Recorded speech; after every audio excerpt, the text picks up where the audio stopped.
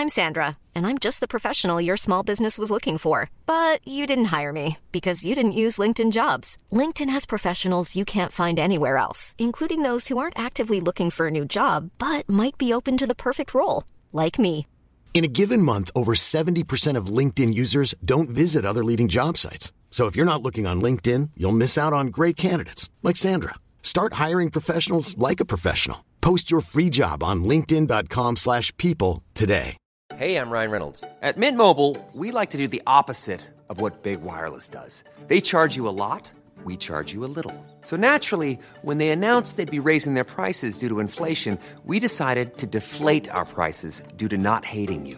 That's right. We're cutting the price of Mint Unlimited from $30 a month to just $15 a month. Give it a try at mintmobile.com/switch. $45 up front for 3 months plus taxes and fees. Promo rate for new customers for limited time. Unlimited more than 40 gigabytes per month slows. Full terms at mintmobile.com. This episode of Canada Land is brought to you by Douglas, a mattress that is trusted by more than 200,000 Canadians from coast to coast to coast. It's a great mattress at a very reasonable price point. Comes with a 20-year warranty and a great deal for our listeners. Douglas is giving you a free sleep bundle with each mattress purchase. Get the sheets, pillows, mattress, and pillow protectors free with your Douglas purchase today. Visit douglas.ca/Canadaland to claim this offer. That is douglas.ca/Canadaland.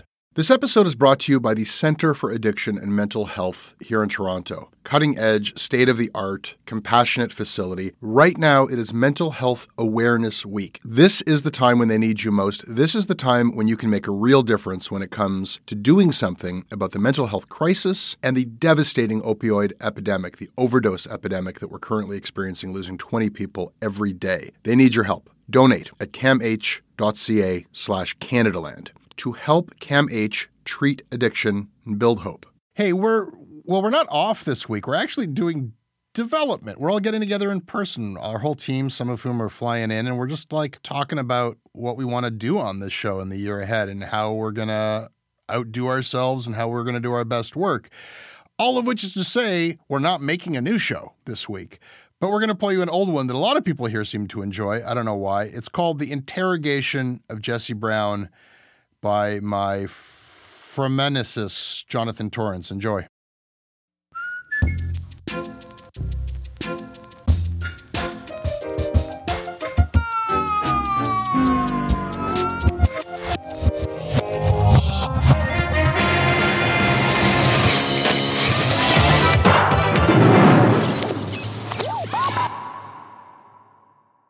Well, hello, Canada Land listeners. You might be wondering, where's Jesse? I don't know this high-pitched nasally whine. Well, as I can only assume you're all relieved to have a break from him, you're welcome. He'll still be here today, but this time, there's a bit of a twist. My name is Jonathan Torrance, and today, I'll be hosting The Interrogation of Jesse Brown. Or maybe it's more like an intervention. For longtime listeners, you might remember that Jesse and I have a bit of a history. 100% grade A Canadian beef that goes back millennia, or at least to the mid-90s, which is the first instance I can recall of Jesse trolling me on the teen talk show I hosted, Jonovision. This afternoon, Jonovision on CBC. Maybe it's more like a what's your beef for you Street Sense kids out there. Anyway, he was there to talk about his underground student newspaper called Punch. But over time, he revealed his true intention to enlist fellow guest Sarah Pauly's help to derail the whole show. Despite Jesse's constant need to be that guy, be the bully on the cyber playground, 3 years ago, I agreed to come on this show and be trolled in front of all of you. This time, I agreed to come back on one condition. I be the one to interview him. This is my chance to ask all the questions I've been dying to have answered. Okay, 2 questions really.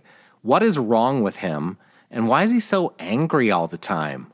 So today I'll be putting the screws to the enigma that is Jesse Brown to find out what makes him tick, and what makes him ticked.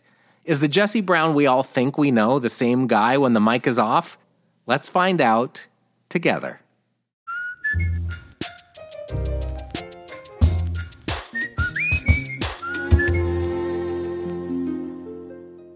This episode is brought to you by Jarvis Sparks, Natasha Wall, Heather Finlayson, Samantha Thatcher, Bridget Mertz, Kyla Schmidt, Caroline Charette, and Brandon. Yo, my name is Brandon, and I'm honored to be a guest that lives, works, and plays on the Lekwungen-speaking people's traditional territories. I support Canada Land for the important news they break and their criticism that puts pressure on other media outlets to keep them honest. Thanks for everything you do, Canada Land. Hey, Hey, how are you today? I'm doing okay. Which one of us is Balky and which one is Larry? I'll be, what was the actor's name? I'll be Bronson Pinchot from True Romance. I'll be that Bronson Pinchot. Bronson Pinchot. Oh, I like him. Jesse Brown joins us now in the house that he built. I'm trying to gauge your tone. Is it argumentative? Are you nervous? I'm like scanning the lay of the land here. I don't know what I'm walking into. Dozens of Canadians insisted that we revisit this conversation in a part 2, and I thought it would be fun to turn the tables and have a chance to get to know Jesse Brown a little bit. So when this possibility came up, how did you feel about it, first of all? Like, my hesitation is just I don't know that anybody cares. Maybe you're asking if am I nervous about it? I don't know. No. I think asking the questions is kind of a default for me just in life. I ask it to get out of social situations. I ask questions to deflect from myself. So I guess I'm trying to find common ground. Do you too experience cringiness at the thought of people listening to you blather on? I think it would be disingenuous. I subject many people to my blather in professional and personal situations. So I think I'm just too aware of the collective eye roll of many who know me listening. If I were to say yes, I can't stand to make somebody listen to me talk for a very long period of time.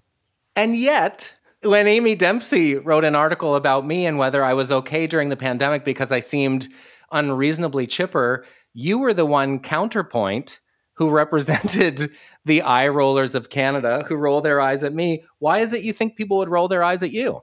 I am a podcast listener, right? And I think of the podcast listening experience for everything else we try to do, like this is a very important show about current affairs, or this is the only show it's just people deciding who they want to spend time with when you listen to a podcast. You're just deciding which of the hosts of all the different podcasts you want to hang out with. And as a listener myself, I know that you reach a saturation point where it's like, I've hung out with Mark Maron enough, like it's been great, but I know what he's going to say. I've heard it all. Let me find somebody else to hang out with. And I wonder about my best before date.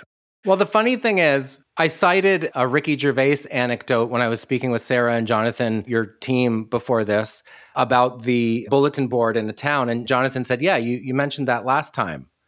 And I encounter this too. I have a podcast. We're approaching 300 hours. And I've started calculating the number of anecdotes I preface with, you and I have talked about this before. Like, at what point do you say that's enough of me?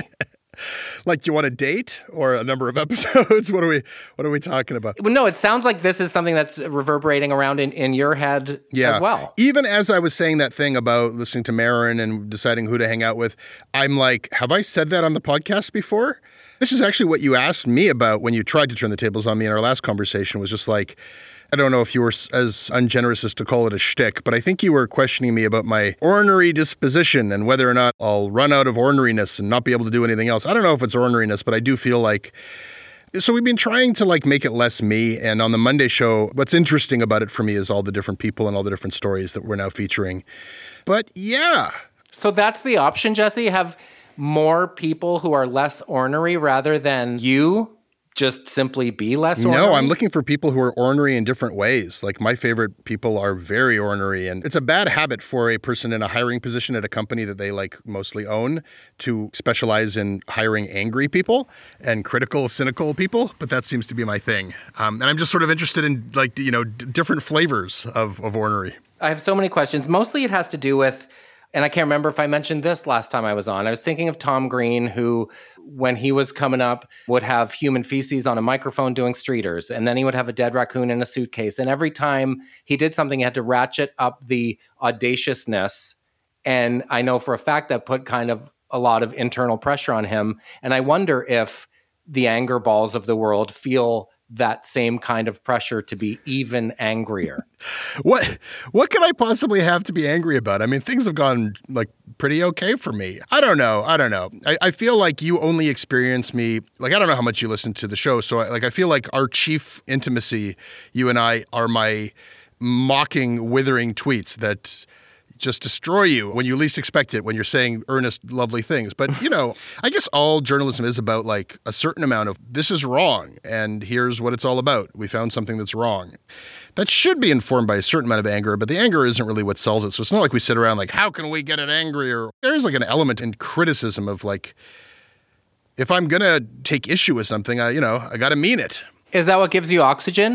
There's different things. Like if I actually am pissed off about something, I'll have a lot to say about it. And it's an interesting challenge because the things that I get pissed off at are pretty esoteric and niche.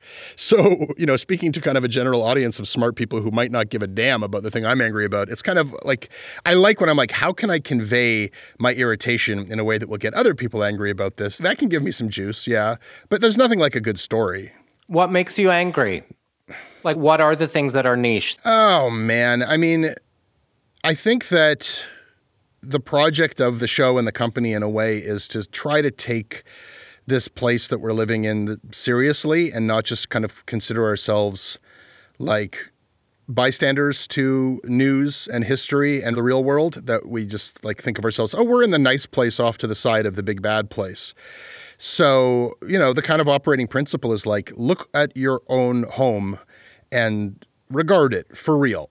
And it's not something that I used to do before Canadaland. It's not like I spent, the first 30 years of my life really building up any kind of like fixation, obsession, or even deep knowledge of Canada.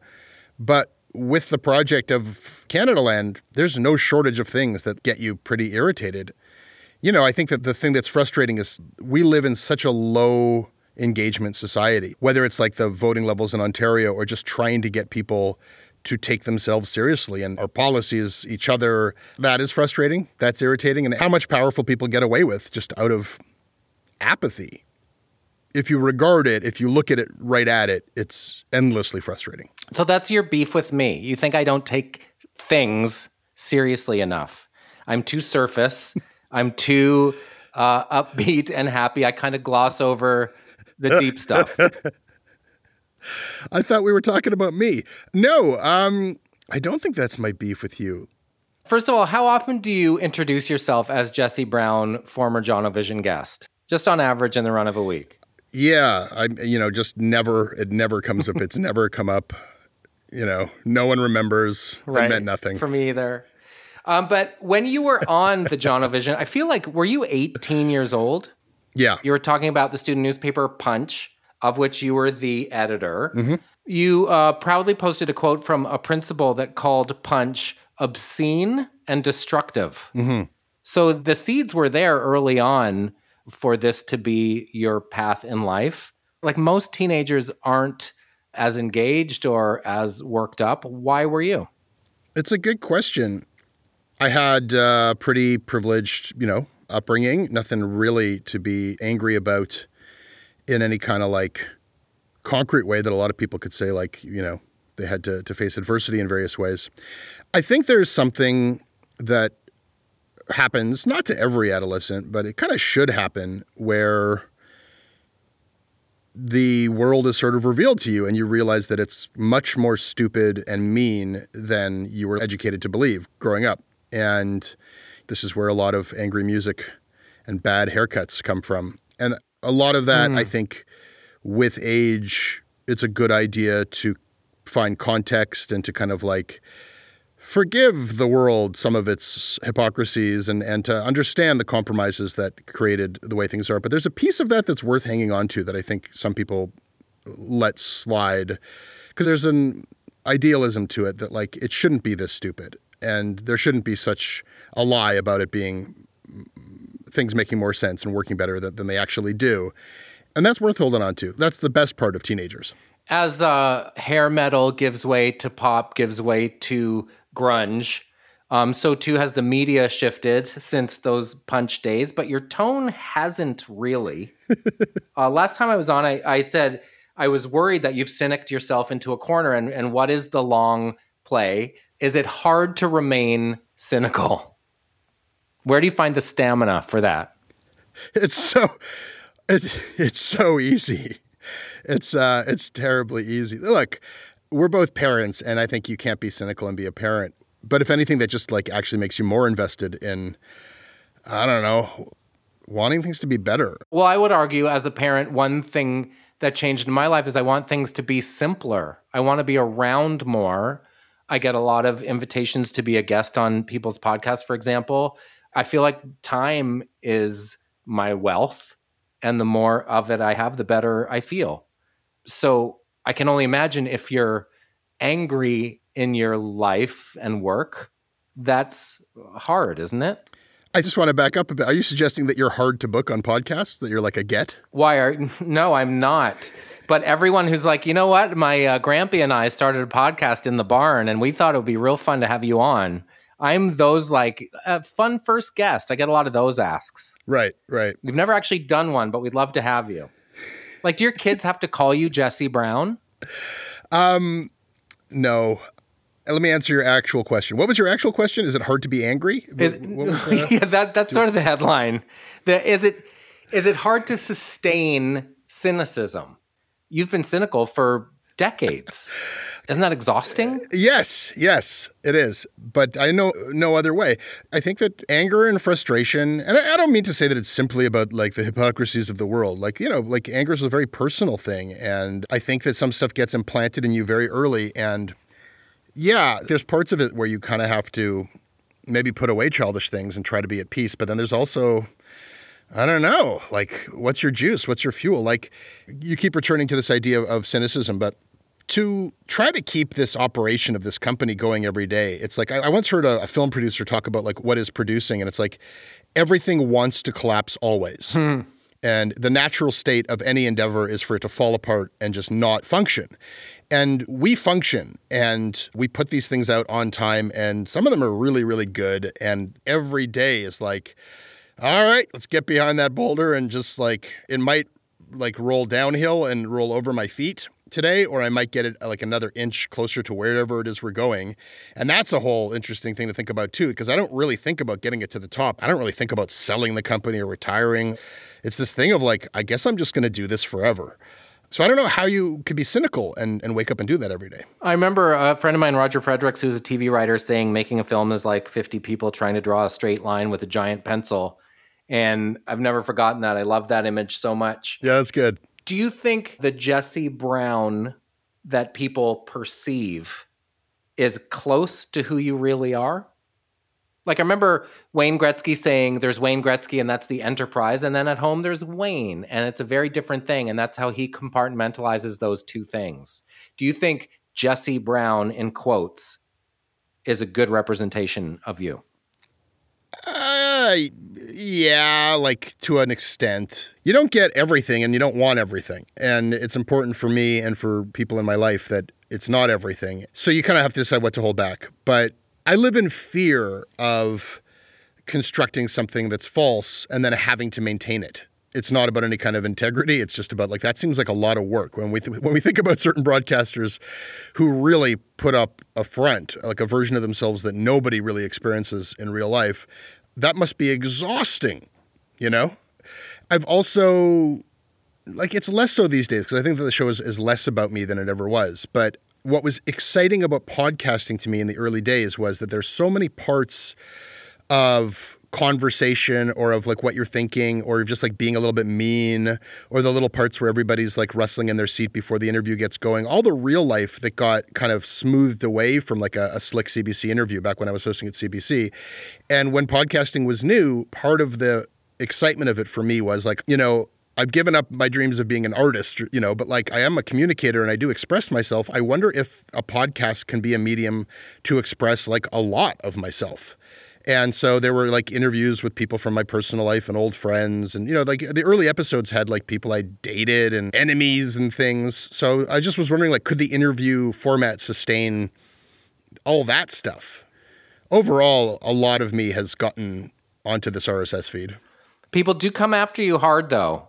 That is no secret. My father-in-law always says there are givers and takers. Givers sleep better, but takers eat better. In an interview with Sarah Berman on this show last year, you alluded to deep-seated personality flaws that have cost you friends, sleep, and well-being. But you also conceded that you might be a lot poorer if you were a better person, in quotes. What did you mean by that? I know which of my colleagues fed you that question too, just by the content of it. What did I mean by that? Wow. What did I don't remember the context. Like it's hard for me to sort through my deep-seated personality flaws and recall which one I was referring to. And if I was a better person, I probably would be less wealthy. Yeah, I don't know. I mean, that would seem like a funny thing to say at the time, but like, I don't know. To what extent does being like a less good person, well, I guess I'll say in your defense that does speak to someone who has a self-awareness. Is that maybe something you don't show enough, that you get it? Yeah.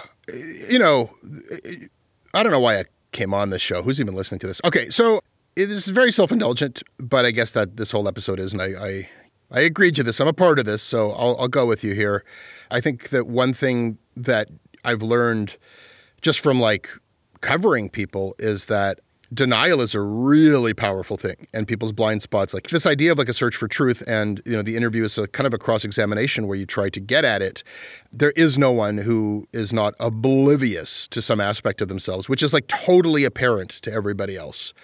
So I try to be self-aware without being like annoyingly self-obsessed, but I'm sure that there's like some very obvious stuff that I just don't see. I didn't really hear anything you said after everyone has a blind spot about which they are blissfully unaware and everyone else knows it. I'm trying to think of what mine is. I've been accused of having a crippling desire to be liked.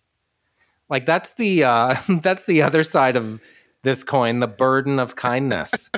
How I am keenly aware that people are hoping to have a negative interaction with me because they can't wait to tell everyone what a jerk I was at Sobeys. That's not your blind spot at all. That's immediately apparent. Do you know what mine is? Yeah, you're angry. Yeah, I am. I'm really angry. There must be kind of a freedom in that, though, isn't there? Everyone thinks I'm angry anyway, I might as well just be angry. Yes. I find it very liberating not to have to hide. You know, I'm sure that I'm crippled from having to hide other things, but it does feel like it's better for me as a media critic or, you know, and as an interviewer if I don't care about what people think of me. You know, it was always like a latent part of my personality that my friends saw that I could be kind of nasty or cutting. But, you know, there's truth to it. So it was definitely freeing when I could just say what I felt, you know. It was fun. But in that quote, when you say you've lost friends and sleep, is that true? Does that weigh on you? Yeah, for sure. There have been occasions where I have felt like if I'm worth anything as a critic or as somebody who's trying to tell the truth, sometimes it's like I can't just criticize people I don't know or don't like. Sometimes I felt like it's necessary here for me to say something critical about somebody who I am friends with or work with or something like that. And that has led to conflict and hurt feelings and broken relationships. And I've definitely, in cases, felt like, did I talk myself into that this was noble or honest, or was it a performance of honesty and uncompromising truth, and I sacrificed a friendship to perform that, or did it need to be done? And some of those questions remain open for me. This episode is brought to you by the Center for Addiction and Mental Health. Right now, there is an opioid crisis. Right now, there is a mental health crisis. But right now, it is Mental Health Week. And what that means is you can do something about these crises. You can help people. You can help CAMH save lives. They offer treatment with dignity, and they are doing cutting-edge research. I don't know if anybody listening to this is untouched by this crisis. You can see it in the downtown of every city in this country. You certainly feel it in Toronto. This is not something happening to other people. These are our friends. These are our communities, our families. We are all touched by addiction. We are all touched by the mental health crisis, and we all share responsibility to do something about it. Helping CAMH is something you can do about it. Help change mental health care forever. Your support will help CAMH build a future where nobody is left behind. Donate at camh.ca/Canadaland to help them treat addiction and build hope. This episode is brought to you by Douglas, a mattress trusted by more than 200,000 Canadians from coast to coast to coast. Trust is important. There are a lot of mattress lies out there, a lot of mattress liars. And I didn't intend the pun, but it occurred to me that there is one as I was saying those words. Listen, I am not lying to you. I have experienced the Douglas mattress. It is an exceptional mattress at a surprisingly affordable price point. It is a mattress that sleeps cool, doesn't have that weird thing in the summer where the mattress gets like an oven. It's a very good product. It's delivered to your house in a box. You don't have to go to a big mattress store. It is a medium firm mattress, which is what Canadians prefer, and it comes with a 365-night trial and a 20-year warranty. What more can I tell you? Douglas is giving our listeners a free sleep bundle with each mattress purchase. Get the sheets, pillows, mattress, and pillow protectors free with your Douglas purchase today. Visit douglas.ca/Canadaland to claim this offer. When the pandemic started, you published isolation interviews on this show. In one of them, you mentioned you have a hard time with empathy. Is there a question there? Well, there's more of an ellipsis there. I was trying to not do a sort of CBC radio. Can you talk about that or walk me through that? Or what does that feel like? I guess I was just going to lay it on the table and see if you picked up the verbal baton in any way that suited you. I'll let your ellipsis hang. I think that I have like decent EQ. I think I'm literate and aware of people's emotions. And I hope to be like an ethical, like I care about how people feel. I try to anyhow, but I don't think I feel what people feel. I think that maybe I've made an asset in this job out of like, I'm willing to let things be really uncomfortable in a way that like it feels so awkward or people feel so bad for somebody else when they're in a tough spot that, you can't ask certain questions or have certain conversations. So anyhow, a lot of like what I've tried to do professionally is purpose the things that are maybe not great about my personality towards a positive outcome or towards a service that I could provide. But if you're asking me like, do you not feel empathy? Like the nerves aren't dead. And certainly, family and parenthood has, that brings things right to the surface. But I question like, that word has become so popular these days to be empathetic, but like, let's be moral. How about that? Let's actually make decisions that take people's feelings into consideration because there's no prize for feeling bad on behalf of somebody else, or like in reflection of somebody else. Like that, like it doesn't really accomplish anything that you feel someone else's pain or joy or whatever they feel. It's become its own kind of bullshit. Has parenthood kind of shaken you out of that? Out of my like lack of empathy or out of my or into a greater understanding of EQ? Absolutely. Yeah. Yeah, their needs are immediate and unrelenting. Mm-hmm. What are some of the things you like to do with your kids? Well, I mean, this is where it's going to get uncomfortable. It's not going to, it's not uncomfortable for me so much as like, that's what I leave off the table. They just don't have a choice if I'm going to involve them in my public whatever. So I don't know. The deal I've made with my partner and my kind of implicit deal with them is like, this is going to be your choice, whether you want to be associated with any of this or not, or your life to be reflected. Like as soon as you say anything about them, they exist in people's minds. And then that becomes something that they might later have to deal with is the way in which, it's something that I have to deal with and that like anybody who listens to me has an understanding of me and then they meet me and are terribly disappointed and we have to deal with that. But I chose that and they didn't. I live in the country. My life is very quiet by design, but I do like to visit the noise on occasion. How much of the noise appeals to you? Oh my God. Like, do you go to the Giller Awards and the stuff and the dinners and you have to show up at a thing? Do you like all that? Man, I go to things like journalism event galas pretty much anytime I'm invited. And I love walking into the room and just feeling like, I'm sure I'm imagining it, 99 out of 100 of the people have no idea who I am, but I'm like, oh, there's so much hate and there's so much enmity towards me. And I've written about this one and that one. And then people are lovely and say nice things and are like, oh, it's great to see Canadaland doing so well. I'm going to tell you a story about the last one I went to. Please do. All right, this was like the Canadian Journalism Fund gala, and it was like half journalists and it was half the money people who give money to this fund. And they, what do? They give money to, some foreign correspondent who's been driven out of their home country in South America, and aren't they brave? And they are. And so RBC or somebody gives them some money, and then there's internships for kids, and all the wonderful people who are brave journalists get grants and get little videos about their wonderful work. And Matt Galloway's hosting, and he gives an award to David Suzuki, and David Suzuki is introduced by Margaret Atwood, and Margaret Atwood says nice things about Suzuki, and then Ed Bertinsky. It's all of the good, fine people of Canada just congratulating each other on how wonderful and good they are and giving each other awards. And I'm invited. I don't know why I'm invited. I mean, maybe to spice things up. But then once you've got me there, you've got a problem, which is like, where do you seat me? Like that could be an issue if you put me at the wrong table. And who can even keep track of the various journalists and editors who have taken umbrage with me and our reporting over the years? So where do they seat me, Jono? They sat me at the student journalist table. Amazing. Which, that's great. It's a great way to meet people who might be looking for jobs and have great stories to pitch. But then we get to the part of the evening where Matt Galloway turns to the audience and says, all of you wonderful people, you journalists, brave and funders of brave journalists, thank you. But there's still one more thing to do. There's something here for one of you lucky people. Look under your chair. One of you will find an envelope with a special gift. It's tickets, airplane tickets to anywhere Porter flies. And I look underneath my chair while everyone else is, and God damn it, I got the envelope. No. And it only occurred to me later that they put it at the student journalism table so a student journalist would get it. And Galloway says, who got it? Somebody must have got it. Anybody find the envelope?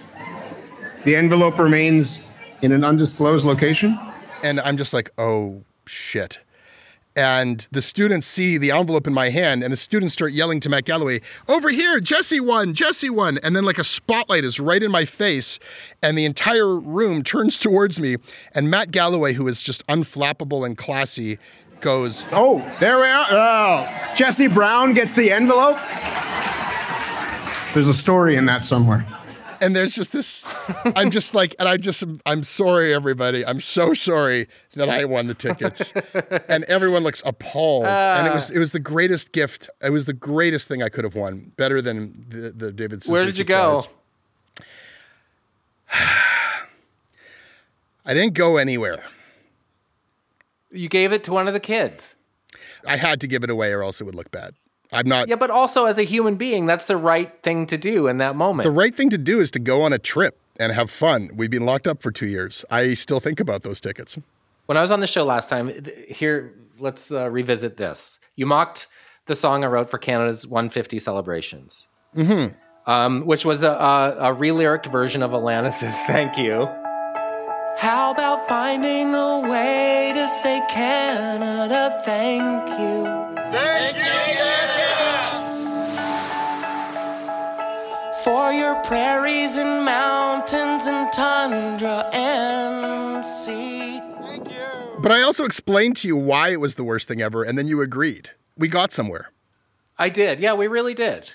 It was all of the cliches that we roll our collective eyes at, for better or for worse. Your point is worse, and I totally see how it's worse, and I totally understand how that wasn't everyone's experience. I mean, this is the thing. When people talk about COVID and we're all in it together, someone who's in a bachelor condo at Bay and Bloor had a very different experience than I did.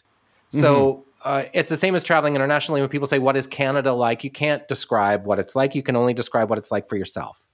But you asked me what Canadianity is, which is the sort of word that Jeremy Taggart and I use on our podcast. Taggart. It's the word that you made up, yeah. A word that we made up. So you made up a word too, Canada Land. What does that mean?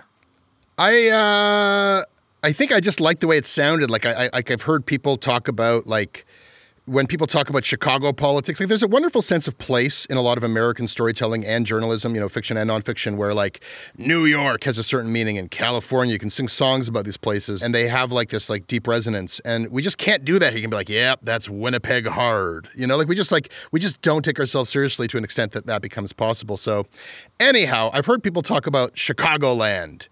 in this way that always just felt really lurid and interesting and engaging to me. Like, what is like it, and it just is suggestive of this deep, sprawling corruption and, forget it, it's Chicagoland. And, I think I probably heard a couple of people in internet speak be like, I'm from Canada land. I feel like there's a way to kind of like use that term and point it towards some kind of an indictment or something. Give it some grit, give it some tension. So does it have an eye roll baked into it? No, I'm trying to get away from I don't know if it succeeds or not, but the idea is to get away from an eye roll. Because I think like Canada land versus Canadianity, I guess. So your project is like, what does it mean to be Canadian-ish? Like, what is Canadianity? Let's try to figure that out. And I'm trying to suggest something like Canada land. Let's put it under a fucking microscope in a really hardcore, I don't know. So I don't know if it works, but that's the idea, man. Is it what you meant? The business, the enterprise, the word? No, and this is why so much more than I intended it to be or could have made it. My life is this weird thing of like, first 15 years is just sort of like begging for a drink. It just felt like any opportunity to just do something, to write a funny piece or to report it, do a documentary. And I was just like, had my cup out trying to get anything to drink. And then all of a sudden I was drinking from a fire hose and I haven't stopped. And it actually can be unpleasant to drink from a fire hose. My greatest dream when I started this, which I thought was really unrealistic, was like, I wonder if this could be my job and not just my podcast. And then, as a reach goal, you're supposed to have a reach goal when you're doing crowdfunding. Like, give people some idea of the grand global vision, just something to shoot for. And I said, all right, we'll become a podcast network if we reach $10,000 in crowdfunding, thinking like as if that'll ever happen. And then it did. And then I had to make it. And then I had to find people to make it with. And it's been like really difficult and bumpy, but we're doing it. And the things that my colleagues are making are things I could have never imagined or dreamed of, and the stories that people are telling. So watching it actually become this thing that lives outside of me and independently of me, and increasingly there are things that I listen to when they're published that I'm hearing for the first time, is like the greatest. Like, it's just, I can't imagine being luckier than that. It's amazing. But being equal to that, and, to back up to what we were saying earlier, to hold it up and not let it collapse. Which just when I feel like it has a life of its own and exists without my interference, it seems like something happens where I'm like, oh shit, and then I've got to scramble to keep it going. And so, yeah, that's kind of how I'm living. I'm just trying to build an institution, Jono. Here's my last question, and I'm going to ask you to refrain from joking it off or shrugging it off or using sarcasm. Do you think you could just request that? You could just ask for me to give you a genuine, sincere answer to a big question? Oh, okay, since you asked, I'll yeah, I'm hosting the show. All right, try it again. Are you happy? Mostly not, I mean, there's mostly not. Mostly not. I'm like, mostly not. But who the fuck cares? Like, is that the goal? Like, that's a ridiculous. There are moments of intense joy. There's moments of pride. There's moments of accomplishment.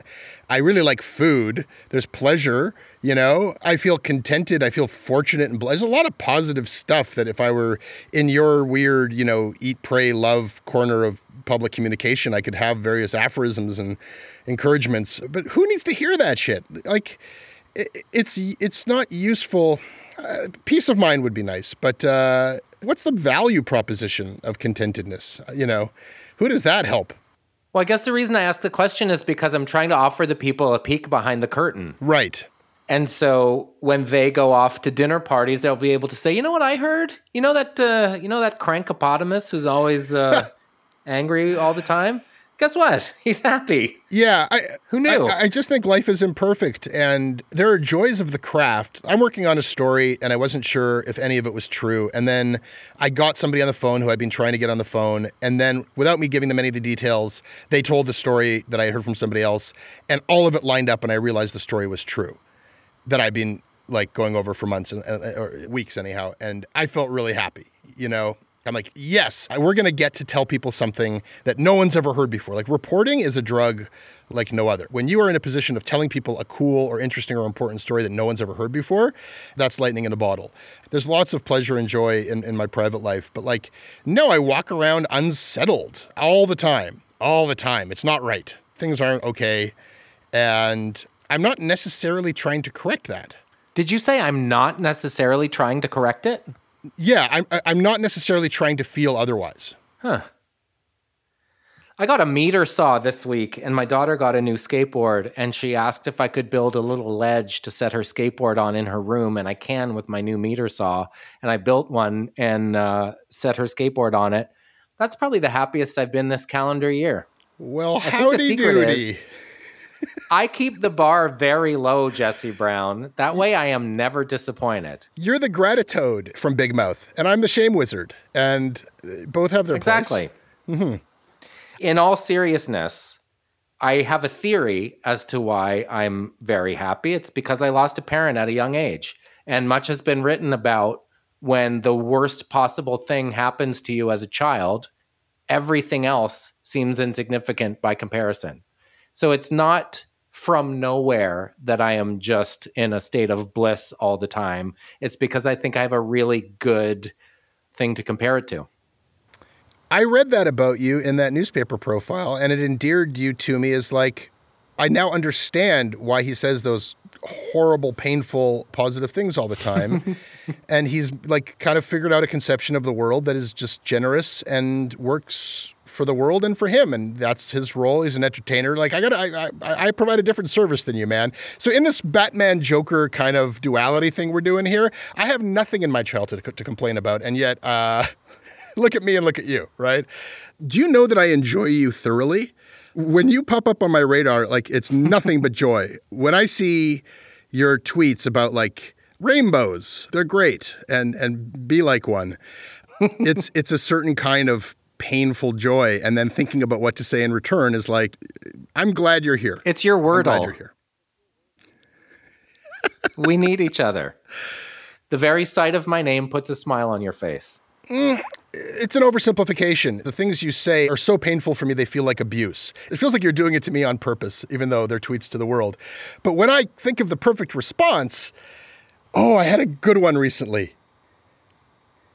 Are you sifting through my Twitter profile? I am. You should share the story of Norm who knit the toque. I just met him this week in Chester. I'm not talking about that. Maybe I'll get you to read it. On April 28th, you tweeted, "Of all things to be afraid of, your own potential feels like a weird one." Oh yeah, you roasted me bad. It was good. I wouldn't worry about that if I were you. Yeah, that's a good burn. You kicked a cottonelle kitten in the face. Feels good, doesn't it? It really does. It's been nice chatting with you, Jesse. It's nice having you in my life, Jonathan.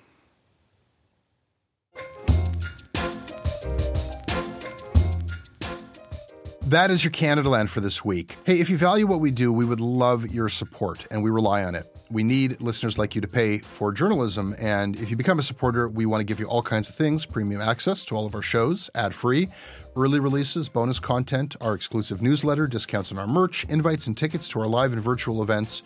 The real reason why most people decide to support us is because they know that we need you to. And when you do support us, you are making our stuff available to everybody else. You'll become a part of the solution to Canada's journalism crisis. Come join us now. Click on the link in your show notes or go to canadaland.com/join.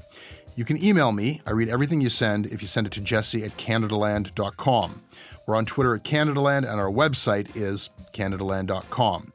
This episode was produced some time ago when Sarah Larniuk was our senior producer, with the help of Jonathan Goldsby, Tristan Capicchione, and our managing editor at the time, Kieran Audshorn.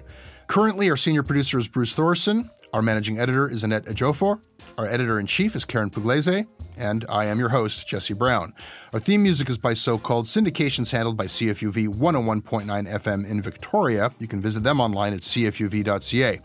You can listen to Canada Land ad-free on Amazon Music, included with Prime.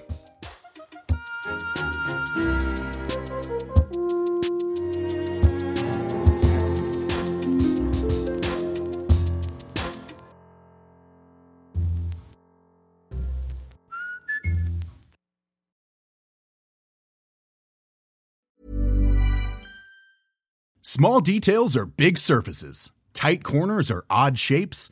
Flat, rounded, textured, or tall. Whatever your next project, there's a spray paint pattern that's just right. Because Rust-Oleum's new Custom Spray 5-in-1 gives you control with 5 different spray patterns. So you can tackle nooks, crannies, edges, and curves without worrying about drips, runs, uneven coverage, or anything else. Custom Spray 5-in-1. Only from Rust-Oleum. A couple of years ago, a cop was shot dead on a deserted pier in the tiny nation of Belize. The only other person there that night was a frightened young woman, found covered in blood. By all appearances, it was an open and shut case. But not in Belize, where this woman was connected to a mysterious billionaire who basically runs the place. Justice will not be served in this case. She's gonna get away with it. Or will she? White Devil, a Campside Media original. Listen wherever you get your podcasts.